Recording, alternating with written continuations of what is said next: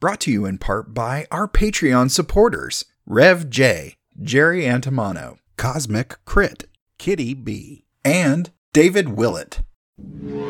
Spoiler alert. Spoiler alert. Spoiler alert. Ensign Sylvia Tilly is out there. And we have an hour to find her.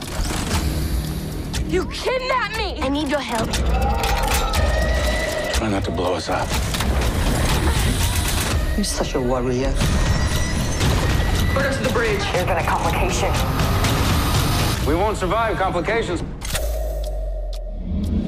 Burnham returns to the bridge as Detmer tracks down Spock's space bus. Pike hails the craft, hoping he'll give himself up. He doesn't, and Pike fires a torpedo near the space bus, disabling it. The space bus is brought in by tractor beam, and its pilot is revealed to be Mirror Universe Georgiou. And on that note, we cue the music.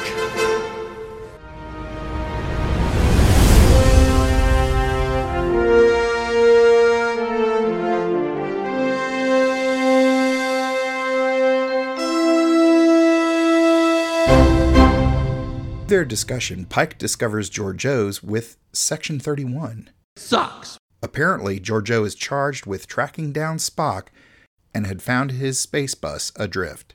Great. Pike takes her to his ready room and finds a hologram of Leland, with whom Pike also has a history. Leland requests that Pike return Georgiou to Spock's space bus, suggesting his relationship with Pike and Burnham's relationship with Spock would compromise his mission. Later, Georgiou explains to Burnham that Leland knows the truth about Georgiou. The two women have words over the fate of Spock. Meanwhile, Stamets studies the mycelial transport vessel, searching for human remains. He finds nothing, establishing that Tilly has been transported to the mycelial network. I guess. He scans the network to find another transport vessel. In the network, Tilly awakens covered in mycelial residue. And so on. May is present and describes the transport process. Spores attack Tilly, and May declares this the process of breaking down matter that enters the network. May asserts that her entire species will die unless Tilly helps her kill a monster. meanwhile, Pike informs Burnham that a liaison from Section 31 has arrived, Tyler. great. Burnham sits with Tyler under the watchful eye of Non. Tyler can't discuss with Burnham how he ended up in Section 31 after leaving Kronos, but asks that she believe he'll take care of Spock. Meanwhile, Tilly and May bicker, with Tilly requesting that whatever happens, she'll be returned to Discovery. Stamets' plan involves a partial jump through the network, allowing him and Burnham to walk between the normal universe and the mycelial space for about an hour. How convenient. Stamets connects to the spore drive, and the ship jumps halfway into the network. Tilly and May are stunned and approach the ship. May mistrusts Tilly, who makes them pinky swear that their promises will be kept. The mycelia begin to attack the hull. great. Tilly and May enter the ship and begin searching for personnel. Stamets and Burnham track them to the weapons locker. The two groups encounter one another, with Stamets and Burnham seeing May for the first time. They begin stalking the monster that is terrorizing the mycelial network and discover it's Culber. They look at Culber in a fetal position on the floor, his hair now much longer and his clothing reduced to rags. May orders them to kill it. Culber runs away. Stamets quickly follows. Meanwhile, Burnham reports the complication to Pike as Saru points out that the mycelium are penetrating the hull. Tyler uses a comm badge to hail Leland on his ship, which is cloaked in a hologram of an asteroid.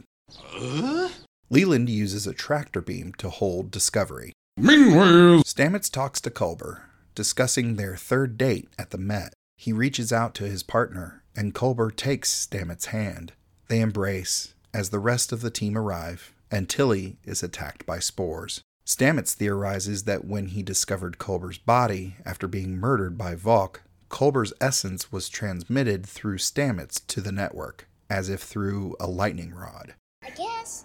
But when in the network, the mycelium attack him like healthy cells do cancer. meanwhile, Aboard the Section 31 ship, Georgiou convinces Leland to give Discovery 3 more minutes in the network. Stamets and Burnham enter the airlock between the network and normal space, but Culber can't cross over. He begins to disintegrate. Stamets is understandably upset. This Culber is made of mycelial matter, which can't survive in normal space. Tilly and Burnham realize that the cocoon in normal space is composed of normal matter, which will allow Culber to move from the network to normal space. And there was much rejoicing.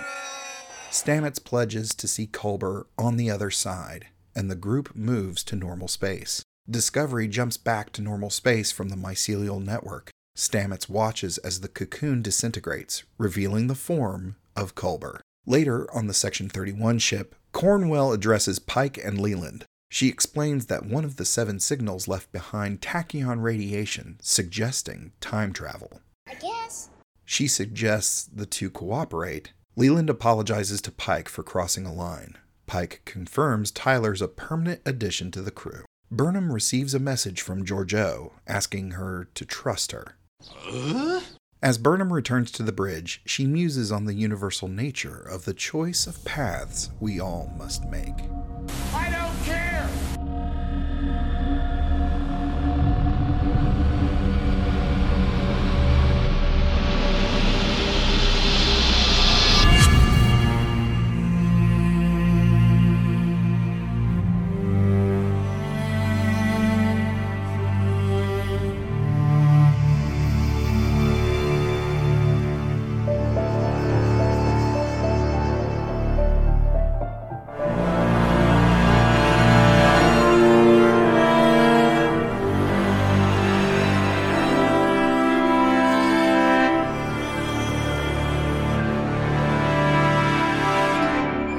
Support us on Patreon and like, rate, review, and share on all your favorite platforms. Feel free to send us your subspace transmissions to computerresumepodcast@gmail.com or at Computer Resume on Facebook, Twitter, Instagram, and TikTok. The Computer Resume podcast was created and produced by Mr. Todd A. Davis. Our logo was designed by Will Martin and Justin Bishop. The opening theme was produced by Justin Bishop, and our outro music was provided with permission by Dronode. Additional music was provided by Mr. Todd A. Davis and Gary Horn, and the voice of Computer Resume podcast and executive producer, me, Kat Davis. # LLAP. We'll see you next time. Going through a Star Trek! We're doing Star Trek stuff in space! We probably got some phasers and shuttle pods, and we're gonna find a brand new race! How's that for a slice of fried gold?